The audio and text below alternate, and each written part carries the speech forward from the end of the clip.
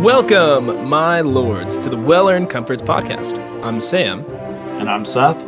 Thank you for joining us on the Walls of Isengard as we explore the many works of Tolkien and discuss life. We're glad to have you as part of our fellowship, as there's no telling where we'll be swept off to. I hope you enjoyed our last conversation on our podcast with Michael. That was a really eye-opening podcast for me, but we did get to skip our Babbling Like Butterbur, our updates on how Seth and I are doing. So we're going to just jump right into that and Babbling Like Butterbur. So Seth, what's new in your life? Not much, just another day on the grind that keeps coming. Little Ev's about 4.5 months old now, so she's starting to become a lot more interactive, which I really enjoy. I've gotten to the point where I can toss her up in the air and get a smile out of her, or grab her belly and tickle her, and she enjoys it. So That's cool. I'm really enjoying this phase where, I don't know, she's more interactive, but she's still also super cuddly and just wants to be held. So I'm really enjoying this phase of being a father. Yeah, that dad life. That's awesome. How's your back doing and your hip? I know you've had a couple injuries that have kept you from being as active as you'd like.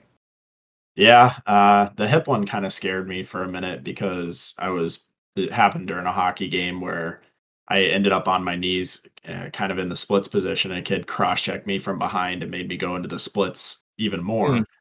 Ooh. And a lot of people probably don't know this, but both Sam and I actually had bilateral hip arthroscopies when we were each in high school. Fancy way of saying we had pretty significant hip surgeries, and it really wasn't that bad. I definitely felt it, and then the next day I woke up and I couldn't walk. I couldn't lift my leg up. It was the weirdest thing in the world, Mm, and I actually went to the ER to get an X-ray, which I really wanted an MRI, but they wouldn't do it at that time, just because I don't have a PCP or any doctor out here. So, and it was a Sunday, so it was like, I work tomorrow. I can't hardly walk. I don't know what to do. I would go to the sure. ER, knowing that they wouldn't have anything to tell me. Actually, they would Right. just say like, "Oh, the X-ray is negative," which I know it's not structural Hmm. in that sense. So, long story short, at the end of the day, I was trying to get up the stairs, and I my hip popped really bad, and it was super audible. Like, I heard it, I felt it, and all of a sudden it was like, wow, the pain is like 80% better just instantly. So I Wow. wonder if it was just some scar tissue that got caught, or maybe, slightly dislocated or something. I don't really know. Long story short, they did a arthroscopy, or not an arthroscopy, an MRA, so an MRI except an arthrogram included, where they injected dye into my hip joint, which you know about that. You had that done before your Yep. surgeries as well. And the results of that were basically, hey, nothing tore, so I'm good on that front. It's just a matter of getting the hips to cooperate. And then the back, I'm still dealing with the slip disc in my back. It's been like 4 months now. I'm pretty sure it happened from sleeping on the couch multiple nights with Evelyn when she was a newborn, just to give Amanda some sleep. I'm pretty sure that's what caused it, but I'm still doing physical therapy for it and trying to rehab it. And it's not really going too well, but we'll see. Jeez, dude, that sounds pretty intense. I'm glad that your hip's doing a lot better. I was wondering if it was just like caught scar tissue or something, but I'm sure that like when it popped, was it painful? Like that initial pop? The initial pop was painful, and then within like 15 seconds I had instant relief, and I was like, I was like, oh, ow, whoa, okay, all right, this I feel Huh. better now. It was strange. I mean, your hips pop too. I mean, you know Yeah, how it is, yeah. where sometimes it gets caught, but the thing is, it was caught like that, and I felt unstable with some of, like, if I was walking up or down the stairs, it was like, I don't want to have to like push hard because I'm afraid that like something will come out. Yeah. And it was super painful. I couldn't do any knee flexion. I couldn't do any abduction or adduction with my leg, like bringing the leg in or out. Any type of hip external rotation was Jeez. insanely painful. Like, I just had no range of motion without excruciating pain. Then it popped, and like 80% of the pain went away within 15 seconds. Wow. So I'm thankful for that, because I was able to go to work the next day and just take it easy for a little bit. But Sure. the hip is getting better for sure. Yeah, man. Yeah. Well, what about for you guys? Well, everything's been pretty busy around here. We've been doing well, though. I mean, we're training for our Spartan race in on the 19th, so it's in just a couple weeks now, a few weeks. It's our half marathon with 30 obstacles, and it's in North Carolina. So hopefully we don't have any bad weather because apparently last like 2 years ago they did one and it was just pouring rain the entire time. People were getting hypothermia and all kinds of things because you have to like there's water walks, there's like certain things that you have to do in water on top of that. So praying for no rain, that'd be ideal. But we've been doing a lot of training for that, which has been both fun but also awful. Just like I hate running so much, and like we can't train for the obstacles really other than just doing grip strength stuff at the gym, which we've been doing. Sure. But a lot of just our training has just been running. And so we have gotten up to 10 miles running on the trail, which is, it feels fine, but I don't like running at all. Like I get mile 7 and I'm just bored. Like Yeah. I've been either playing a song in my head for too long, or sometimes I'll pray while I run, or sometimes I just like my mind goes blank and I'm like, this is dumb. Why am I doing this? Because there's no stimulation, and that's the cool thing about a Spartan race is there's lots of stimulation throughout the run, and it makes you want to run to the next obstacle, and so this has just been a bit of a drag. Not a drag. It's been a good thing, but it's every Saturday morning that we've been doing those longer runs, and so and it messes with my weight training and other things like that too. I was lifting this morning and I was just squatting and I could only get 3 sets of 365, which used to be pretty easy for me. And Yeah. right now, just with all the running, it was a struggle. So all that to say, we're doing good. Otherwise, we just finished our foster class training. So we are pretty much almost done with all the certifications. We have a few more online trainings that the state needs us to do, and then they're gonna look at our house again. We need to make sure that all things are up to code. I need to put batteries in our smoke detectors. We need to buy a fire extinguisher and a couple other things, but we should be good to go in January for fostering. So That's pretty coming up exciting. quick. Yeah, pretty exciting stuff for that side of things. But Yeah, that's gonna be a huge adjustment for you guys. But I know Mhm. obviously throughout this whole process, if you didn't want to do it, you could have turned back at any point. So you Yeah, guys I are kind just one step closer every time. yeah, honestly, like I felt like at one point or another I was gonna feel like, yeah, I don't know if I really want to do this. This is gonna be like a lot of work. This is gonna be a big inconvenience on our lives, just inviting another student to our home that we don't know at all, that might have a lot of trauma, that might need a lot of attention, all these kind of things. But after every single class, we just looked at each other and we're like, we want to do this even more now. Like we just Hmm. know the need is there, and our hearts are breaking for these kids that live in such broken homes, and so we're still very excited about it. And obviously we're not going in with it with the expectation that it's going to be easy or even fun, but Sure. we know that this is what God wants for us, and we're excited that uh, we're being obedient, and that it's something that He calls us to do, and we're excited. So um, How long of a commitment is it? Like, do you sign a contract or something to be a foster home for 6 months, a year, 2 years? no, we're going through a private organization called All God's Children, and so they don't have necessarily a contract, but they, if you are placed with a student, with a child, you have to be with that kid for as long as they are in the foster care system. As long as that kid wants to be with you, as long as you want to be with that kid, you can like say, hey, I need to opt out for whatever reason. It's pretty much like a 2 weeks notice kind of thing, so they can find another home for that Sure. child or children if there's multiple. Um, but yeah, the expectation is you're going to be with them for as long as they need them. And so some of those Sure. kids, the process is just adoption because biological parents are just not going to be able to figure out their lives to bring them back into their homes. And so a lot of those, especially the older kids, a lot of that is their story is they just are eventually either adopted or they just age out of the foster system, and then they're an adult in the world. And so, um, our hope is, I mean, thankfully we're not tied down to anything, but our hope is that we get a student or a child And we just can, again, the goal is to reunite with foster or with bio parents, but our goal is just love on them as long as we have them. And Yeah. if that includes adoption, then great. But we'll see. Sure. Yeah. There's no telling where you may be swept off to. Exactly. Well done. Well done.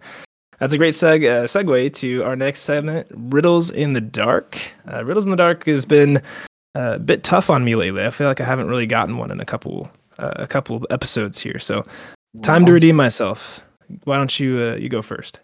There's actually one that I kind of want to throw at you. I know that it's cheating.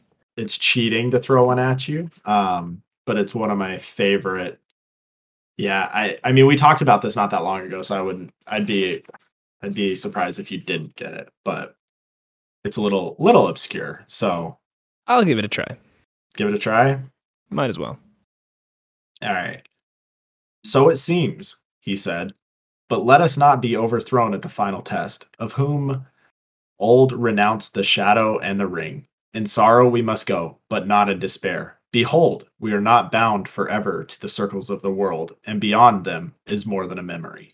Farewell. Isn't that just the end of the trilogy and at the Grey Havens? No. No. Like I said, it's a little out there. Mm. But we did talk about it not that long ago. Read it again. All right. So it seems, he said, but let us not be overthrown at the final test, who of old renounced the shadow and the ring. In sorrow we must go, but not in despair. Behold, we are not bound forever to the circles of the world, and beyond them is more than a memory. Farewell. So this is somebody's death. You're the one that's supposed to tell me, bud. I mean, part of me wanted to say it's the parting words of Theoden, but I don't think that's true. But I do feel like it is somebody's death. Okay, just kind of rack your brain for a second. The previous episodes we've done, we literally have read that exact quote. I know, it sounds very, very familiar. It sounds like it's in the appendices with Estelle. Yeah. See, you cheater. It wasn't even part of the. This is the appendices, the death of Aragorn. I was like, there you go. I know this is. I was thinking the trilogy. I was thinking like not in the appendices. You cheater. I mean, it's all in one, right? Okay. Yeah, I guess so. I'm never letting you choose something on your own again. That's all fair. Right. Well, I found one that was random and per the rules. We'll see if you get it. All right, let's see. This is going to be 3 different people speaking of dialogue. So I'm giving you a hint there. That's helpful. Okay. Dangerous or not, a real sunrise is mighty welcome. But the mountains are ahead of us, said the other. We must have turned eastward in the night. No, said the third, but you see further ahead in the clear light. Beyond those peaks and the range bends round southwest. There are many maps in Elrond's house, but I suppose you never thought to look at them. That's Merry speaking to Pippin. I know that much. What? Nope. Are you being serious? I'm being serious. You're wrong. I mean, that does happen later, but no. They're talking about the mountain range. I don't know the name of the chapter. It's when they leave Rivendell before they get to the Mines of Moria, before they try going up Caratharas, right? You are correct. The Ring Goes South is the name of the chapter. Okay. So who are the other 2 people? It's not Merry. Maybe it's got to be Frodo talking to Pippin, though. I know Pippin is the one that's being told. Like, yes, you didn't look at the map. Yes. Because that's just so it's got to probably be, it's not Sam saying that to him, so it's got to be Frodo. And then with like the mountains curving and stuff, that part, is that Gimli? No. So actually, Frodo is the one that says, dangerous or not, a real sunrise is mighty welcome. And then Pippin says, but the mountains are ahead of us. We must have turned eastward in the night. And then Gandalf says, no. But you see further ahead in the clear light. Beyond those peaks, the range bends around southwest. There are many maps in Elrond's house, but I suppose you never thought to look at them. Of course, it's Gandalf reprimanding Pippin. Come on. Okay. All right. But then Pippin says, yes, I did sometimes on the next page. but I don't remember. All right, you know what? Just because I'm feeling generous, let me Oh, do I get a second chance? yes, and this one actually is very obscure as well, but Fantastic. um wild men go quick on feet, said blank. Okay. Way is wide for four horses in Gonbury Stonebrain Valley. Gone. Yeah, okay, there you go. Gonbury Good. Gone. I don't remember the name of the chapter. It's in the Return of the King. The riders of Rohan are on their way to Gondor to save Minas Tirith. There, they just talk Well Gonbury done. Gone, the wild guy. It's funny Um, because I listened to the audiobooks and he pronounces it like Han, Bully Han. So to huh. hear you say it gone, but there is a G, so I don't know if it's silent or what. You know, you're probably right. I've only read it. Well, I've listened to it a long time Right. ago, but most recently I read it, and so here I think it is Hanbury Han actually, not Gonbury Gone. Eh, either Anyway, way, well done. That was quick. You got that quick. hey, It is a very distinct way of talking, though. yeah, it really is. But I'm kind of glad. That's one thing. As much as I would have loved to see him and like the Wildmen in the movies, I'm glad that Peter Jackson didn't add that in. It would just be like another 30 minutes of something kind of cool, but like really not necessary to the story at all. Yeah, that's fair. I'll give you that. I mean, it sucks that we don't get to hear about the Wildmen and they don't get their due diligence A and their honor. woman. But yeah. Oh well. Yeah. Moving on to the meat and potatoes of the podcast. So we promised that we would finish our discussion on Numenor, and we're going to do one more podcast after this one on Numenor, and then we're going to jump into something super exciting that both Seth and I are really pumped about. It's going to be a read along of the Children of Hurin. So this is one of Seth's favorite stories from Tolkien, outside of just the trilogy and the Hobbit, and we're excited to read it along with you guys. So we encourage you guys to get a copy of Children of Hurin if you don't already have one, or go on Audible and get one. And what we're going to do is we're just really going to take it chapter by chapter. We're not going to read it aloud on the podcast. That would be probably we'd butcher all the wording and probably not the greatest storytellers, but we will discuss and deep dive each chapter and kind of give more context to all the things that are happening. So if you've ever been curious about the Children of Hurin and wanted to give that a shot, but just felt like you weren't maybe capable of understanding everything going on, that's kind of what we're hoping to do. So we hope you will join us on that adventure where we may know where our feet sweep off to. Sweep off to? Sweep off to. I don't know. I That one's tried. on you, bud. Yeah. Anyway, yeah, let's jump into meat and potatoes where we are talking about the kings and queens of Numenor. Yeah, so like Sam said, we're gonna do this episode where this is kind of like a chronology. Is that the right word? Kind of. Genealogy.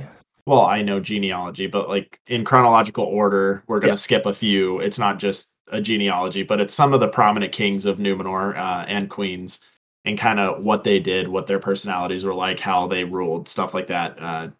We're getting most of this information from the Unfinished Tales. There's the Line of Elros, the Kings of Numenor chapter. So that's where a lot of this is coming from. And then next week we'll save kind of the ending of this one, and then next week we'll go into the Akalabeth, which is the fall of Numenor, and we'll kind of explain everything that has to do with Pharazôn capturing Sauron and Sauron's influence on Numenor and the eventual flood that overtakes Numenor. So that's kind of where we're going before we jump into Children of Hurin. So to start us off, though, we're just going to start talking kings. I will say when we were putting this together, there's a handful that we skip over just because they don't really do much. There's not much that is really interesting about them. So we just kind of pick some of the prominent ones, but there's still a handful to go over. So Yeah, just a little definitely. backstory here. In all, there were 25 rulers during the Second Age for Numenor that began with Elros Tar Miniatur and ended with Ar-Pharazôn. And the span of their reign lasted 3,287 years. So if you think about it, there were only 25 rulers in 3,287 years. That's kind of insane. It shows the long life gift of the Dunedain and the Numenorians that they had. Yeah. Yeah, exactly. And like Sam just said, they were actually granted the gift of life that averaged 3 times the lifespan of the I guess the middlemen of Middle Earth, those that were not of the line of Elros or the Numenorians. It was tradition, actually, to pass the scepter from one king to his successor before they died and while they were still in the vigor of health and mind. So instead of dying on, you'll see it, this actually changes later on. It actually lasted up until the 15th ruler of Numenor, who officially changed it to be after the death. But I think that's kind of a cool tradition that the king would give up his kingship while still in the vigor of health and mind. And this kind of goes back to the Dunedain. They were able to lay down their. We talked a little bit about this with Aragorn and Arwen, but they're able to lay down their life uh, while they're still healthy and of sound mind. They didn't decay, or I guess what I'm trying to say is the decay was rapidly progressed near the end of their life. So they could lay down their life before that decay happened. And that's what most of them chose to do, so that the lasting memory of them was still in full health and of strong mind. So the history of Numenor and the kings can really be broken down into the faithful and the kingsmen. The kingsmen obviously uh, are at odds with the faithful, as you'll see coming in here. And then just a little bit of a note here: the prefix before any of the names, the tar um, dash whatever name, like tar miniature for Elros. The tar is a prefix in Quenya that is high. It stands for high or noble. Um, and the reason Quenya is it was considered the most noble language because that's what was spoken in the uttermost west. And then after the transition, as we'll get to here in a little bit, the Quenya prefix was gotten rid of, and the Adunaic prefix R, so like R Farazan, that a lot of the rulers started to go with that. So yeah. Yeah, so let's jump in with the first king of Numenor. Seth mentioned Elros Tar Miniatar. He was the son of Arindil. We've talked a lot about him already, just in brief topics of other discussions, but he's the half brother of Elrond, and he chose to follow after his father and remain mortal while receiving the gift of Numenor from the Valar. And this is something that I was hoping we'd see in the Rings of Power, is maybe the him and his brother and that choice. Obviously, we don't get to see that, and when he's mentioned in the Rings of Power, he is long dead. But he lived longer than any other king, and he ruled for 410 years. So one thing, too, I want to add, it was interesting last week talking with Michael and hearing that Tolkien was a monarchist and how he was like very fascinated with just the idea of kings and queens. And so I think it's really interesting. A lot of people be like, why do you need all this genealogy and histories of the kings and queens? Well, I mean, that makes sense to me since, what we heard from Michael about that topic. But yeah. Yeah, I didn't know that either. I was pretty surprised by that, but at the same time, it makes sense with everything he wrote, and like you said, how much time and effort he puts into the genealogies and histories. Mhm. So after Elros, we're actually going to skip ahead to the fourth king, and this was Tar Elendil, and this was not Elendil the Tall that you learn of near the end. That is Aragorn's ancestor. This is actually the ancestor of Elendil the Tall, Tar Elendil. He was actually known for making books with his own hands based on the lore and legends that were gathered by his grandfather. And his grandfather was Vardamir. I can never say it. Vardamir Nolimon, who was the son of Elros, and he actually didn't take the throne because Elros lived for so long. He kind of just got passed over, but he still did a lot of collecting of lore and everything. So Tar Elendil married really late in life, and his eldest child was a daughter named Silmarion, whose son was Valendil. And this is important because of Valendil came the Lords of Andunier, which ultimately was the line of Elendil the Tall, who became the king of Gondor and Arnor. So this is kind of where the genealogical tree splits in a way. You still have the line of Elros that is going down when that's where the kings come from, but the Lords of Andunier is where Elendil the Tall comes from, and so he can be traced back all the way up to Elros. So just a kind of interesting aside there. Yeah, he's still of noble birth in a sense, just not in the line of kingship. Yep. Yeah. So next we have the fifth king of Numenor, Tar uh, Meneldor, and he was known for his love of stars, and he built a watchtower towards the sky in Forostar. So you remember if our genealogy, or not genealogy, but geography of Numenor in our last podcast, where Forostar was. But he was known to be wise and gentle and patient, but his reign was actually cut short and unexpected because he resigned after his son Aldarion received a letter from Gilgalad of Lindon asking for aid, which is interesting as we see, the faithful being the elf friends, the Elendili, the elf friends, and then the Kingsmen who want nothing to do with the elves. But this is just what the letter said from Gilgalad. Long have I owed you thanks, for you have so many times sent me your son Aldarion, the greatest elf friend that is now among men, as I deem. This is time I ask for your pardon, if I have detained him overlong in my service, for I had great need of the knowledge of men and their tongues which he alone possesses. He has dared many perils to bring me counsel. Of my need he will speak to you, yet he does not guess how great it is, being young and full of hope. Therefore I write this for the eyes of the king of Numenor only. Again, you see a lot different Gilgalad in Tolkien's work as you see in the Amazon's work of Gilgalad. So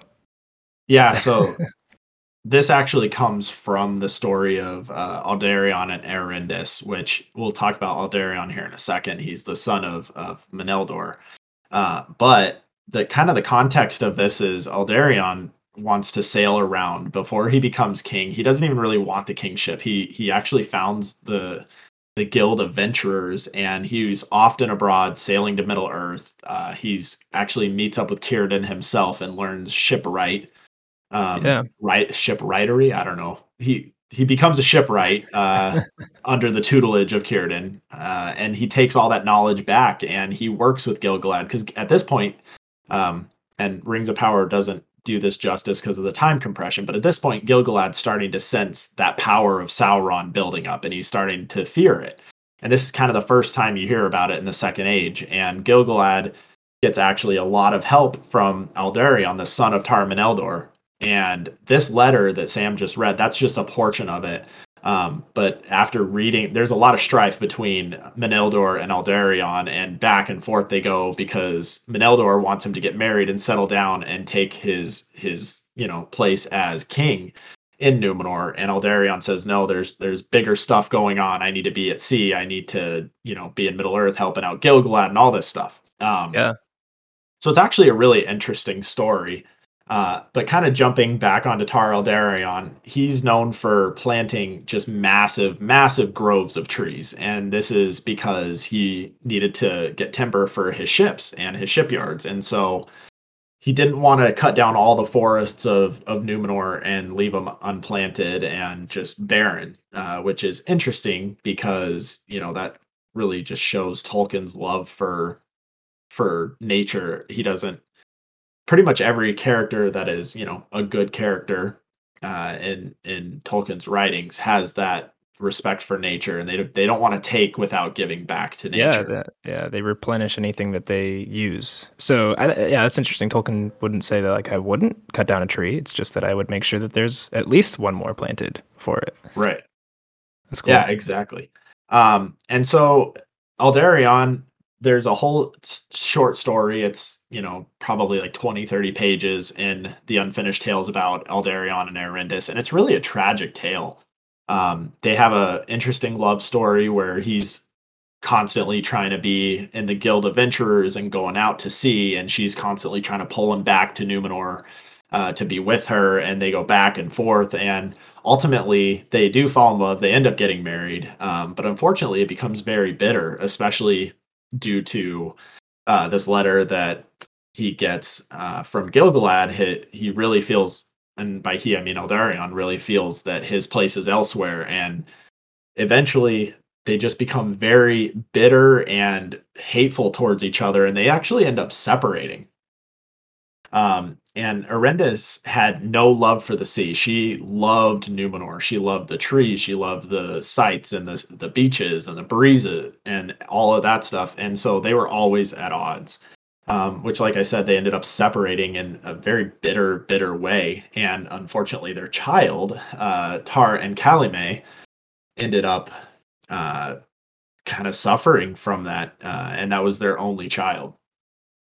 Yeah, but throughout her suffering, she does become the first ruling queen of Numenor, and it's interesting. She reigned longer than any previous king, aside from Elros, obviously, and yet she was unmarried, so she stayed single the entire time that she ruled. She's pretty much like the Queen Elizabeth, right, of Numenor, so to speak. But after being pressured to give up the throne, as she had no heir, she married and gave birth to one son. And after the birth of her son, there was strife between her and her husband, whose name was Halakar, for she was proud and willful, as Tolkien would put it. And so, obviously, she's very focused on her ruling and her reign, and she doesn't necessarily want to pass on that scepter like we've seen as the tradition to do so. But also, after the passing of her father Aldarion, she neglected all of his policies and gave no further aid to Gil-galad. So after Tar and Kalime, we actually jump ahead to the 11th ruler of Numenor, and that's Tar Minastor.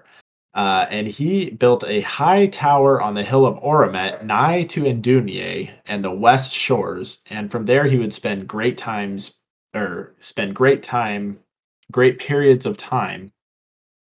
From there, he would spend great periods of time gazing out west, and so he really is having that longing to go west. Which, as we know from before, there's the ban of the Valar. They cannot go west. They can't sail west past where they can see the island.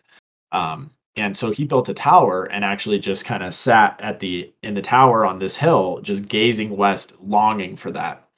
And he loved the Eldar, but he envied them.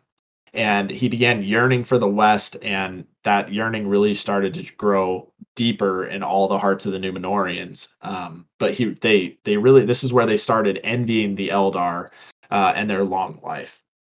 But the good thing about Tar Minastor is he actually sent out great fleets of ships to the aid of Gil-galad during their first war with Sauron. So Tar and Kalime was the 7th ruler, and she neglected all of Aldarion's policies. And then it took till the 11th king for them to actually end up sending aid to Gil-galad. Yeah, then we go to the 12th king of Numenor, Tar Ciryatan. Ciryatan? I don't know on Ciryatan. that one. Tar Ciryatan, we'll go with, is described as a mighty king, but greedy of wealth. So he obviously is one of those men that just wants his things and has a love for gold, for wealth, but especially for his royal ships. He built a great fleet of royal ships and brought back many gems and metals from Middle Earth and oppressed those men who would mine those gems for him. And so he constrained his father to yield the scepter before his free will. And it is thought that this was the first coming of the shadow that had occurred. Yeah, so that's kind of, you can see him starting to cling to life. So this is only the 12th ruler of Numenor, and they're already starting to cling for life. By the time you get to Pharazôn, who's the 25th, at that point they are long gone. They are doing whatever they can to cling to life. So after the 12th ruler, onto the 13th, we've got Tar Atanamir, and he's known as the Great. And he's called the Great because he was the first to actually refuse to lay down his life or surrender the scepter, as was tradition. So he died per force rather than laying his life down by his free will, like we had talked earlier. And then this is also where he refused to give up the scepter before he died.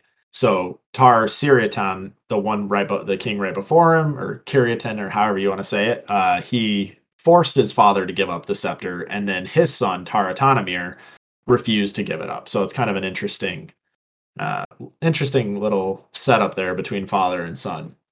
So he followed in his father's footsteps, and he extracted great tribute from the men of Middle Earth and continued to oppress them. And in his time, the shadow really first fell upon Numenor.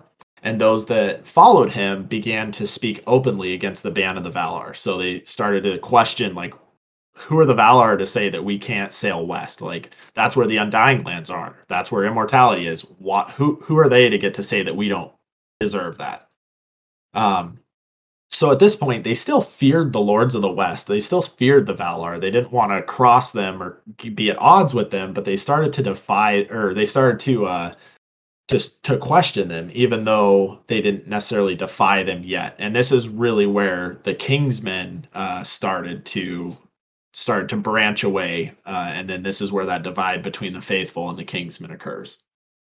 Yeah, and then we have an influential king, Tar on Kaliman, and he was one of obviously one of the Kingsmen, and this is where the rift between the Kingsmen and the faithful begins to grow and begins to spread. So again, like Seth said, you have these people questioning the Valar, questioning why don't we have immortality, and then the faithful are like, no, we are okay with this gift. We're blessed, really. We should be happy with what we have.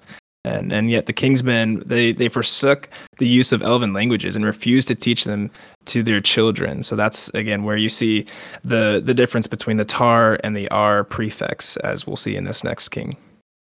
Yeah, so this is, I mean, kind of when in Rings of Power, when they're always like glaring at Galadriel. Granted, it's probably because she showed up there when she never did. That's probably why they're glaring. But this is that rift that starts to form. So by the point in time that the show is supposedly taking place, this hate for the elves and this envy for them and their immortality has really reached a deep level, to the point where they, like, not even their great grandfathers have spoken Quenya or Sindarin or any of the elven languages. So then jumping on to the next king here, we actually kind of skip ahead to the 18th king, and that was Tar Kamakil / R. Belzegar. So he was a great captain and won many lands along the coasts of Middle Earth, and thus kindled the hatred of Sauron. So he went to Middle Earth and started creating coastline cities and fortresses, and actually started to really piss off Sauron, because Sauron was like, all right, I have something else to contend with now. And he actually, this is the first king that decided to take the name or the prefix R instead of Tar, and decided to go by R. Belzegar. And he was the first king to have his name spoken in Adunaic, which was the language of the Numenorians. Yeah, and then next, the 20th king is R. Adunakar, is what I believe it says. And again, we've talked about this in length already, but just Tolkien's knowledge of language and his use of the specific letters for each person and character kind of creates this idea of who this person is, even before you read their biography. You kind of know, okay, this guy is an R. Adunakar, like it's that hard K there. He's probably not going to be somebody I admire. He's probably not going to be somebody that I think is going to be very fair or wise. And sure enough, we see that he takes the scepter with the title of the Adunaic, and he outlaws Elven tongue completely and refuses it to be taught. So again, this is where you just see it's selfish, and it's I guess pretentious even a little bit for the king to just outlaw any kind of knowledge of anybody else other than them. And yet the faithful, they maintained the language in secret, and they didn't allow elven ships from Erisea to come, but they did come in secret, and they didn't stay for long. So the faithful wanted to make sure that we were able to still speak these languages in secret. And I think that's kind of what they were trying to portray with Elendil speaking in Elvish to Galadriel in the Rings of Power. But again, without this knowledge, you don't really understand the significance behind their little transaction, and Elendil being able to speak in Quenya. Yeah, that's a great point. Actually, both of those. When he speaks in Quenya to Galadriel, and it kind of catches her off guard, they didn't really give much context for that. They didn't show any persecution of the language or any banning of it. They basically just said, we hate elves, and so it didn't really have the same meaning. And then I actually really liked your point about the language and how Tolkien writes it, and that kind of going back to the 18th king, Tar Kamakil. So that's the Quenya name, and then when it's switched to Adunaic, he becomes Al Belzegar, and with that hard Z and that hard G, kind of like Balrog, or Yeah. Melkor or Morgoth. Like, just it's interesting to me because Tar Kamikil doesn't sound too bad, but then when he takes the name of more of like a villain, I guess, when he's getting rid of the old ways and trying to issue in the new Adunaic way, it's kind of a more evil sounding name, like you pointed out. Yeah. Um, and so moving on here to the 23rd ruler, kind of along those same things. His name is Argilmazor. So again, that hard Z that makes it sound, evil, really. And he was actually considered the greatest enemy of the faithful, and he didn't allow elven tongues to be spoken anywhere at all, and he didn't allow any of the Eldar to set foot on land. And then he punished those who tried to welcome the Eldar, because from time to time, the Eldar from Erisea, which is an island in the far uttermost west, they would sail and visit and share knowledge and trade and stuff like that. But at this point, Argilmazor, it's kind of a hard one to pronounce, but Argilmazor would actually punish those who accepted the elves and allowed them to land. And he also never went to the Hollow of Eru and never worshipped Eru, and it's said that he revered nothing. So if you remember from the previous episode we did on Numenor, how out in the Meneltarma with the giant mountain, there was, such reverence for Eru, nobody would speak except the king, and even the king would only speak on 3 occasions.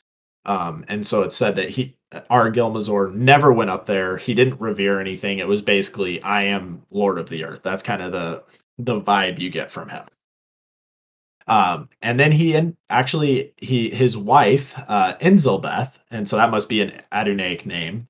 So I wonder if there's a Quenya name for her, because I bet it's a more pretty sounding name. Yeah, probably. But his wife was secretly of the faithful, and there was little love between her and Argilmazor.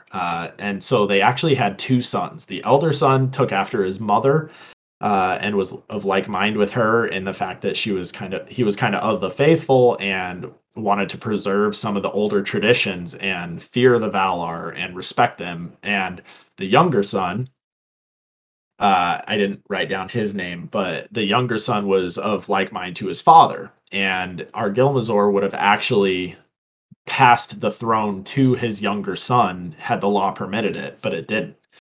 And so his son, the eldest one, actually is Tar Palantir.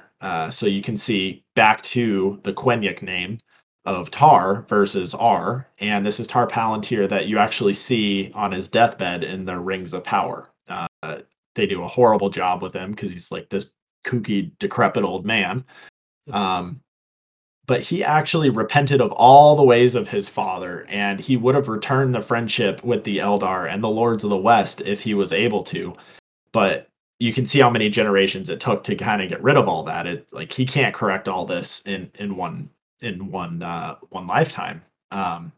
And the reason they called him Tar Palantir was he was farsighted of both sight and mind, and people considered him to be a true seer. I didn't do enough research into him, but I wonder if he actually is if it's legit that he saw the vision of the destruction of Numenor. I would give the showrunners credit if that's the case, even though they used an actual Palantir that didn't exist in the show. Yeah. So I don't know. But his name is Palantir, so he must have had a Palantir, right? Like that just sure. I feel like that's kind of the level of research they did. Like, oh, his name is Palantir. He must have had Palantirs. Oh boy. Yeah, that's about the extent of it. But he actually prophesied that when the White Tree died, the line of kings would also perish. So that is something they did okay in the show, where you saw the White Tree starting to shed its leaves, and Muriel at the time, looking up at the tree and with that concern on her face because she understood this. So he married late. Tar Palantir married late, and he only had one daughter. He didn't have a son, and that daughter's name was Muriel. And she would have succeeded her father and become a ruling queen of Numenor. However, she gets usurped and, quite frankly, falls out of the story. Don't you mean that she goes to Middle Earth, gets blind, comes back to Numenor, and then gets taken advantage of by Ar-Pharazôn? Right. That must be it. I think Tolkien just forgot to write that. I don't know Yeah, why. yeah. I mean, that's the Thankfully, obvious plot line, right? To go save like 30 villagers. yeah. Thankfully, JD Payne and McKay were able to go and fill those holes for us. Ugh, anyway, yeah, Muriel did not hold on to queenship for very long at all because the 25th and the last king of Numenor, Ar-Pharazôn, usurps her rule from the throne, and he forces her to marry him. And this would be bad enough as it is if it ended there, but he was actually even her cousin, Yeah, which they the were laws first permitted. cousins. Yeah, first cousins, which the law would not permit. So like this was a guy that just used his power to really demonize all the laws that had been put in place by previous kings and the faithful. But it's interesting too. I don't know if this is just something I thought of as we're going through this, but it seems that the names that are easier to pronounce are the ones that we see more often. Like they're more prominent in the story. They mean more. Some of the names that are harder to pronounce don't have as much story to them. I don't know if that's completely true, but I mean, you look at most of the characters throughout Yeah. Tolkien's Tolkien's work, and I feel like a lot of the ones that do have a part to play, yeah, a fairly big part to play, are easier to pronounce. But I could be completely wrong on that. Anyway, No, I um, could definitely see that. It sounds. I mean, that's an interesting observation. I think that there's maybe some merit to that. yeah, I think Tolkien was just so creative that he wanted to make some names that were just like you look at that and you're like, how in the heck am I supposed to say that? But if you had to do that like 30 times in between a paragraph and as you're going through maybe a conversation, a dialogue, like that probably doesn't make much sense. So I don't know, just an interesting aside, I guess. But Yeah. again, Farazan had a desire for wealth and power, and he found that power. He grew to be the mightiest and proudest king of Numenor, and the Silmarillion says that he often brooded darkly in the thoughts of war, which is interesting because, again, Rings of Power, you see he's not wanting to go to Middle Earth. He's not wanting to go to war because he's trying to be more of this politician guy, and he is at some level, but he once he became king, he realized that there was this guy Sauron who was claiming to be the king of men. Sauron at this time has started building up his forces in Barad-dûr, and he is very proud of the forces that he's created. And so he's like, yeah, I'm going to go ahead and take this title as the king of men. And Farazan is like, because he's so proud, like that's not going to happen. So he musters up a huge army and sails to Middle Earth. And when he gets there, he forces Sauron into submission because his forces were so great that Sauron saw. He was like, "Oh gosh, maybe I'm not the Lord of Kings, maybe or Lord of Men's. Like I'm going to submit to Farazan and his army because I don't think I can win this battle." And because of that, Farazan says, "Well, you're going to be pretty much my captor, my slave, my servant, and I'm going to take you back to Numenor." And there, because Sauron is witty, he's crafty, he's deceiving, instead of becoming that slave, that servant, he becomes one of the king's closest counselors and begins to poison the mind of Farazan. And it's during this time where Farazan began doing blood sacrifices to Morgoth and became actively hunting the faithful. So this is the time when, again, those elf friends are getting constantly pursued and hunted down for their faith. Which I wonder if, again, Michael got me thinking so much after our talk last week of allegory and parallels Yeah. to Yeah. scripture. It's like, I wonder if this is somehow paralleling like the early church being persecuted for their faith in Christ, But I don't know. Anyway, No, eventually, that's a very good point. It yeah, I dawned think on me as you were saying it. I was like, oh, yeah, it was just kind of like reading that, like, man, I wonder if, again, he, without even thinking about it, maybe just because of his knowledge of scripture and his understanding of the history of the Bible, the New Testament, he put that in either willingly or unwillingly. That's kind of a parallel. But eventually, he sails to the uttermost west, based off of what Sauron has been poisoning him with these lies, because he wants to fight the Valar for immortality. He's proud, he's wealthy, and he says, I want to stay like this forever. I don't want to die. So he sails off to the west, and this eventually leads to the downfall of Numenor, which will be our next podcast. But thus ends the line of kings of Numenor. Yeah, I think it's interesting to see how Numenor as like a society and as a community and country or whatever, how they really started to grow apart from each other and fracture and split from within. And then Sauron, when he becomes a captive, he really plays off of that. I mean, like there's a divide, and he knows just how to play that divide to get what he wants out of it. Uh, but that wouldn't have happened if there hadn't have been generations and thousands of years of this small fracture growing and growing and growing until Sauron came at the perfect time. If he was captured, a few generations back, halfway through where it started to fracture, he may not have had the same success. So it's just interesting to see how it develops over time. Yeah, definitely. The influence Sauron had, especially over Farazan, is exactly what you'd expect from one of the best villains of all time. It's crafty and deceiving and deceptive. Not he didn't want to just be there and be a smith, like we kind of get from Rings of Power. Also, Wait, he so was you're never. saying it's not Galadriel's fault that Sauron has power? I don't think it is. I really don't think it is. I think it's just his, as Tolkien would say, the nurturing of evil by Morgoth. Oh, see, I thought it was because she was like, no, no, no, no, you can't bang hammers and swords. You got to come fight with me. You're some long lost king. Come on, let's go to Middle Earth.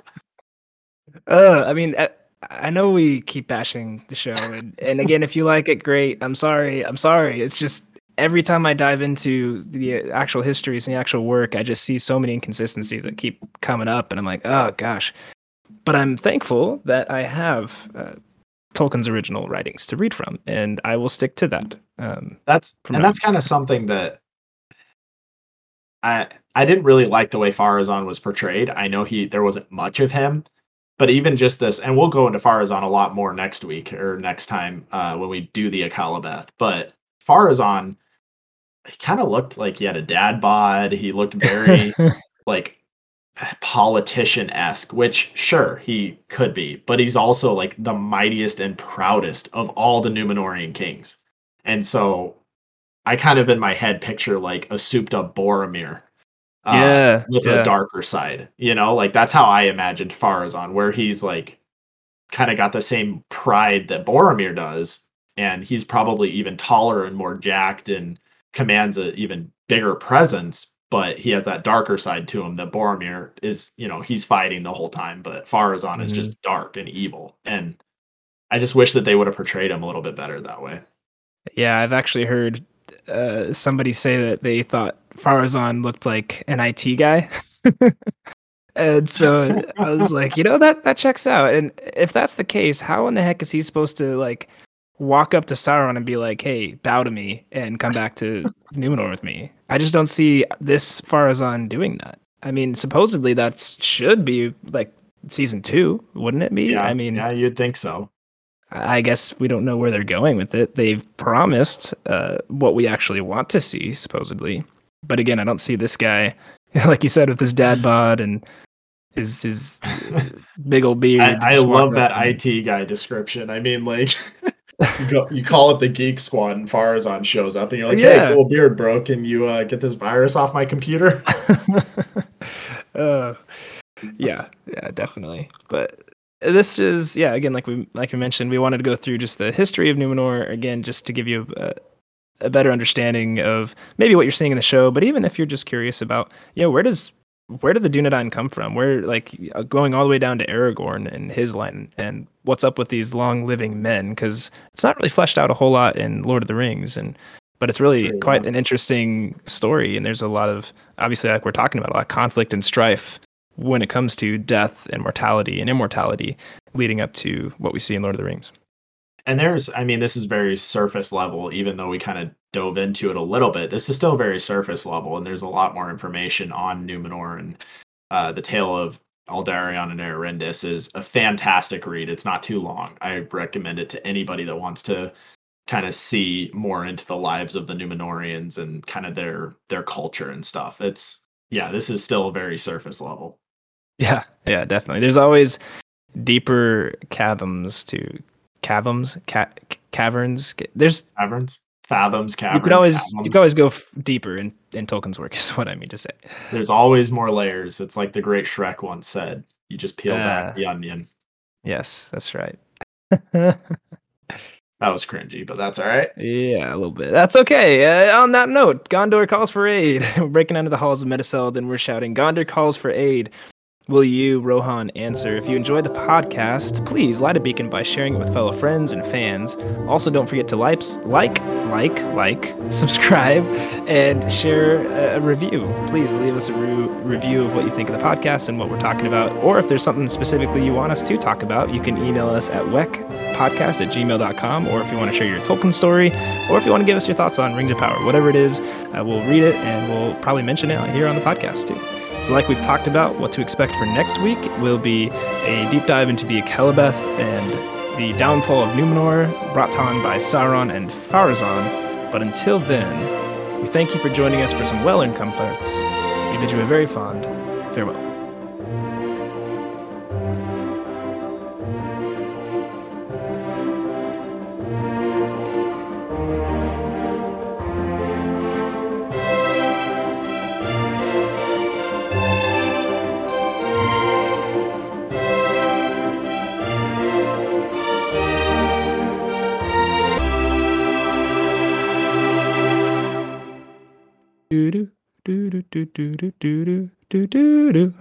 You have that memorized?